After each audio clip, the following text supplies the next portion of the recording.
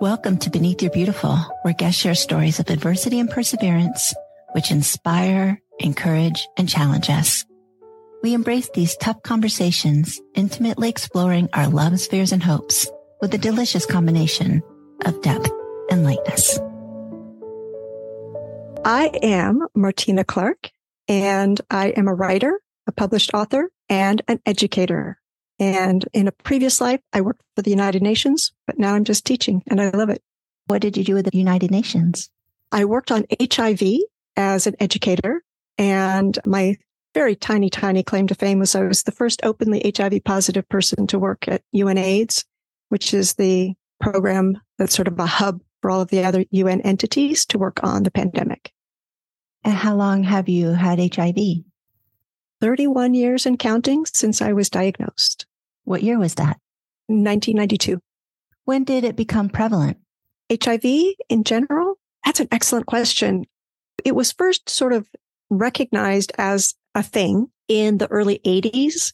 And I think it was only in the mid 80s that they sort of gave it a name and realized that this wasn't just a blip. This was a real thing, and more research went into it. And I know people who have been living with HIV for 40 or more years. And I can assure you, none of us thought we would be here to be getting old and talk about this. Right. But luckily we are. So I think last year might have been the 40th year of the official recognition of HIV as the virus that leads to AIDS if untreated.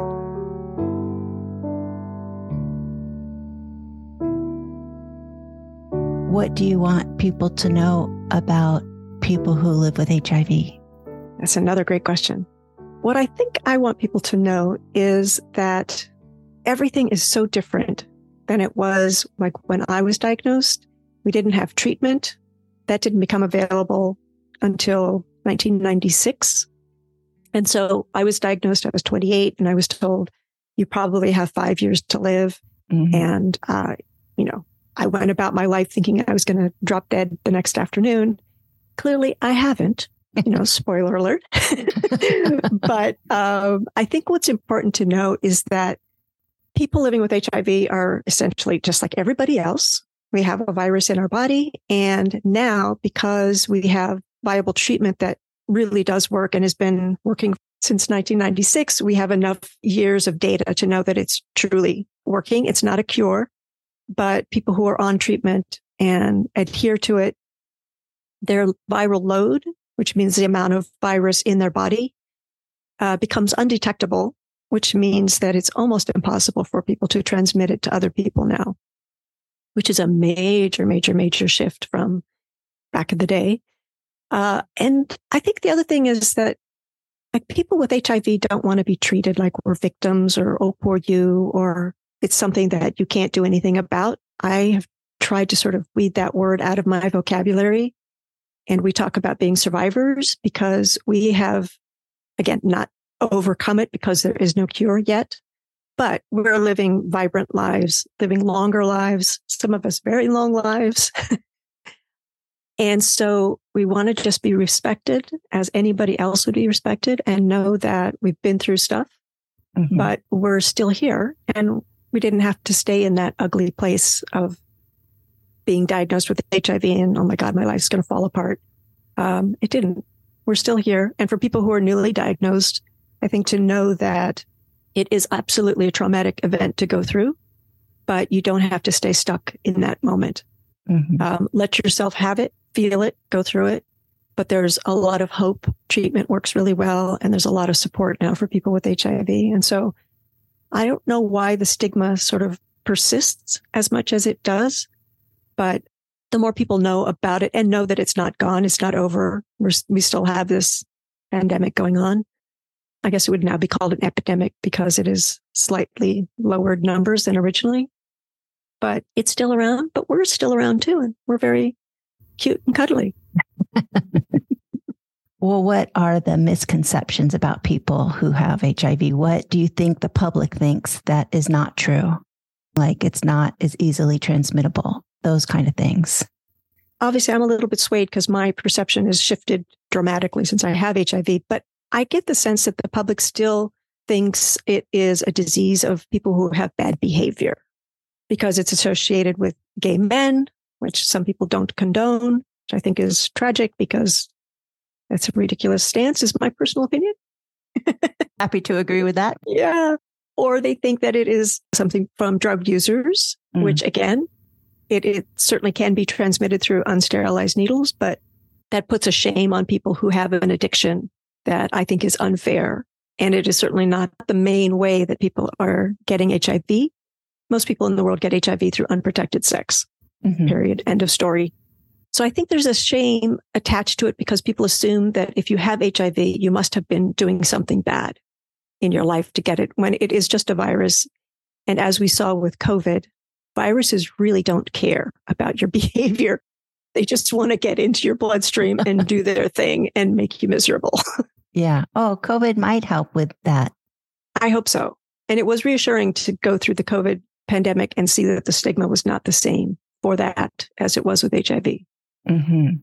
But there was still a lot of shaming of people. You know, if you got it, then you didn't do the right things. There still was that, actually.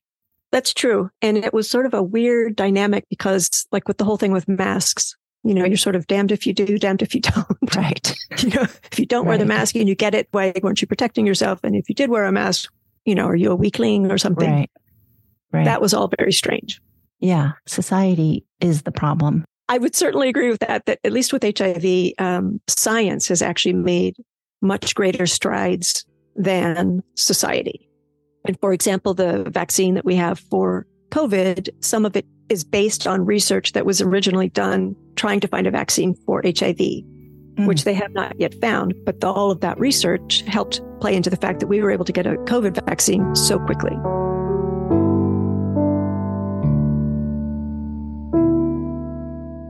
What's the name of your book? What is your book about? My Unexpected Life, an international memoir of two pandemics, HIV and COVID-19. My book is about me because it's a memoir, and there's a me in memoir. It's about my life of living with HIV as a woman.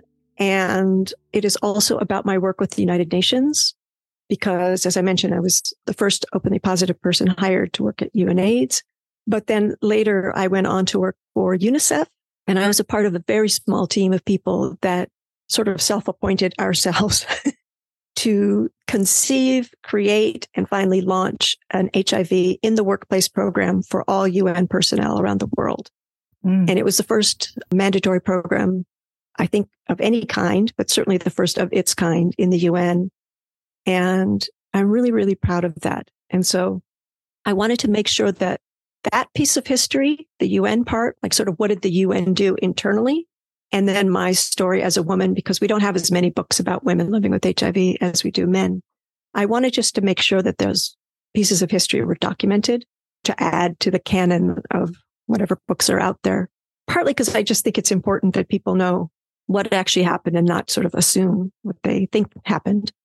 But also to give hope to other people, other women in particular, who live with HIV or are diagnosed recently, to know that a person can actually have a really extraordinary life. And a lot of the things that happened in my life were sort of unexpected, not exactly accidents or serendipity or anything, but unexpected for sure. So my life is maybe not a total example of what everybody's life with HIV looks like, but all possibilities are still out there. And I think that's a really important message for people to know that you can live with HIV and live a healthy life and go out and do really fun things and really cool things and make a difference in the world as an individual.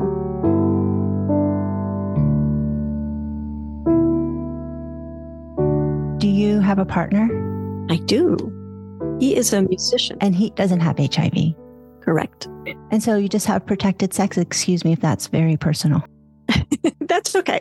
It is very personal, but I'm happy to answer that. Oh, thank you. Yeah. So we use protection and it's never been an issue. He's known since day one.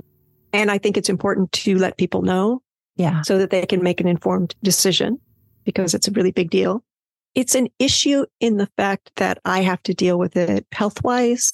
And there still are certain considerations because I have HIV, but it's not like it's the focus of our relationship or anything at all. Yeah. What are the health considerations? What do you deal with? another good question. So in terms of HIV, for me, the main thing is on a daily basis, I have to take medicine. Mm-hmm. I'm grateful that I have the opportunity to take it. So that's not such a big deal, but it is something I have to think about and make sure I adhere to a regular routine for that. From HIV, I have neuropathy in my feet, which means my toes and my feet are kind of somewhere between pins and needles and numb. And it's just always there. And then I just try to be extra careful. I still wear a mask on the subway in New York because even though everybody else has stopped, I want to make sure that I'm not putting myself at extra risk. And then surprisingly, I actually got COVID early on because I like to just be on the cutting edge of all viruses. So I got the original recipe. And I will forever wonder if I got COVID because I have HIV or if I didn't get a worse case because I'm on medication for HIV, which is already helping to boost my immune system.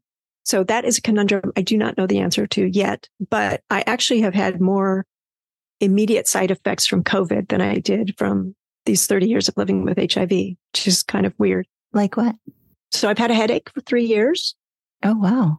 And it's kind of like somebody shoved a comb under my head in one spot, and it's just tingly and weird. And it's only in one place and a little bit on the left temple, but on the left side of my hair, like if I were to part my hair on the side, it's about that spot.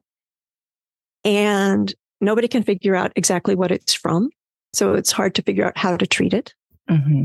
But I'm working with a pain doctor now who's trying different things. And I think maybe we're onto something with one medication. Then I have a gremlin that lives on the left side of my chest, which is sort of like a remnant of the damage from COVID that just never quite went away. And it's not unbearable, but it's just like there's a little something in there that is tingly and strange. And then the worst thing was that from the inflammation we had when COVID hit my body, I developed a membrane, an epiretinal membrane on the back of my left eye, which had to be surgically removed. But because we were in COVID, I didn't go see my eye doctor immediately. So it was about 7 months of it being there, and it has left permanent damage so that when I read, the text is squiggly, which is kind of a challenge for a writing teacher. But again, it's not the end of the world.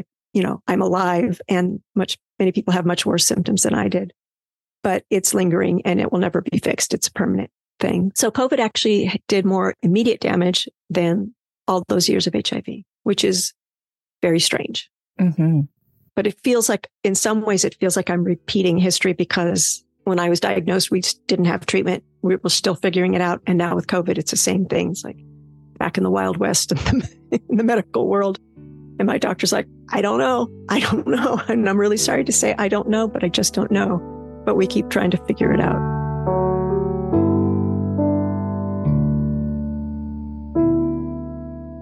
You seem like you're not a victim of what's happened to you. You seem it could be worse, which I really appreciate only because I have been a victim and now I am not. And I appreciate that in people because I do still know people who, no matter what happens, if they stub their toe, somehow the wall did it to them instead of they walked into the wall. I appreciate that you seem very positive with a positive outlook. Have you always been that way, or has facing a life-threatening illness made you that way? That's a great question. I think it was probably a little bit in me, but it was a lot of going through that initial diagnosis and truly thinking that I had a few years to live. And what was I going to do with this time? That's a Mary Oliver poem. Mm-hmm. What are you going to do with this one wild and precious life? Exactly. My favorite line. Yeah. And it's very appropriate because I really had to take a hard look at myself and think, okay, if this is it, what am I going to do? And it led me to becoming an activist because I sort of felt like I lived in San Francisco when I was diagnosed. And San Francisco was one of the hardest hit cities in the world, certainly in the country. And I had never seen, to my knowledge, I had never seen a woman with HIV, only men. And so I suddenly sat up and went, whoa, I didn't even know I had to be aware of this thing. And yet here it is now, I have this thing. And so becoming an activist made me feel like if nothing else, maybe I could help some other woman not get HIV. And that gave me a sense of purpose. And that helped me shift from, oh, poor me, this terrible thing has happened. And I certainly wallowed in that for a while. It kind of came and went. I think I'm pretty much over it now, but it came and went for a lot of the first years. But that very first year, within 6 months, I was already doing activist sort of things and trying to speak out. I became a public speaker in the school system in San Francisco. Then I ended up working with some international networks of people living with HIV. And then that led to the whole career with the UN. But doing something proactive and trying to turn it around and say, okay, this is a really bad thing. Nobody's going to fight me on that. But I can still try and make something a little bit good out of it.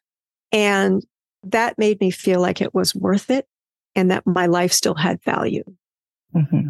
Because I think the biggest thing was at the beginning, I really just felt like I was broken. I was damaged. Nobody would ever want me or love me. I was all these terrible things. I was stigmatizing myself, which I think is actually remarkably common. I don't know why we do that to ourselves, but we do. So being able to shift it and see that somebody could learn something from my experience really just made all the difference.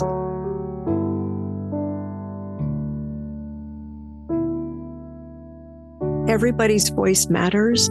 And when you find your voice and you're able to speak out on the things that matter to you, individuals actually can make a difference. Mm-hmm. That's the most important thing, because most of us go through life and feel like, well, I don't like that thing, but what am I going to do about it? I'm just one person. And yet if the one person and the next one person and the next and the next and the next all do a little something, collectively, it starts to shift things. Mm-hmm. And I think about that with the example of the program we created in the UN. There were maybe 6 or 7 individuals from different organizations that we kind of came together and we said, we have to do something. And we presented it to the bosses and said, we have this thing and we need to implement this program all across the United Nations system. And if you don't, it's going to be blood on your hands because you're not educating your own staff. Mm-hmm. And we were very bold and bossy and mean and made them cry and made them watch condom demonstrations and all sorts of things. Ultimately, we prevailed and they saw that indeed we had to do something. And we were able to do this huge program and it became something so much bigger than us. This little team of 6 stubborn people ended up training hundreds of thousands of people indirectly through that program. And it's still going on today in 120 countries. So having the courage to stand up and think, okay, I have to do something. Maybe I can't do it alone. Maybe I can find 1 or 2 other like-minded people. And together we can try and do some little thing. Whatever it is, it's worth trying. And it's so satisfying when you actually are able to accomplish something because you had the courage to try. Mm-hmm. Know that your voice matters and use that voice for good and try and make the world a better place. Even if it's the smallest thing, it all helps. And if everybody can believe in themselves that they can make a difference, then I think the world would be better. This was so necessary. Thank you for having this conversation with me, because I have been 100% ignorant on the topic. Never even think about it. So thank you for bringing it up, and sorry that you're living with it. Thank you for the opportunity and thank you for acknowledging that. But again, I made the proverbial lemonade out of my lemons. And I think I've had so many blessings in my life because of HIV, which I would still rather not have, but I could not have imagined a more rich and extraordinary, meaningful life than the one I am currently living, still doing it. So thank you for having me. I really appreciate it. Thank you. Thank you for joining us for this week's episode of Beneath Your Beautiful, hosted by Hara Allison. And thank you for your ratings and reviews. We'll be back next week with a new episode. Stay tuned.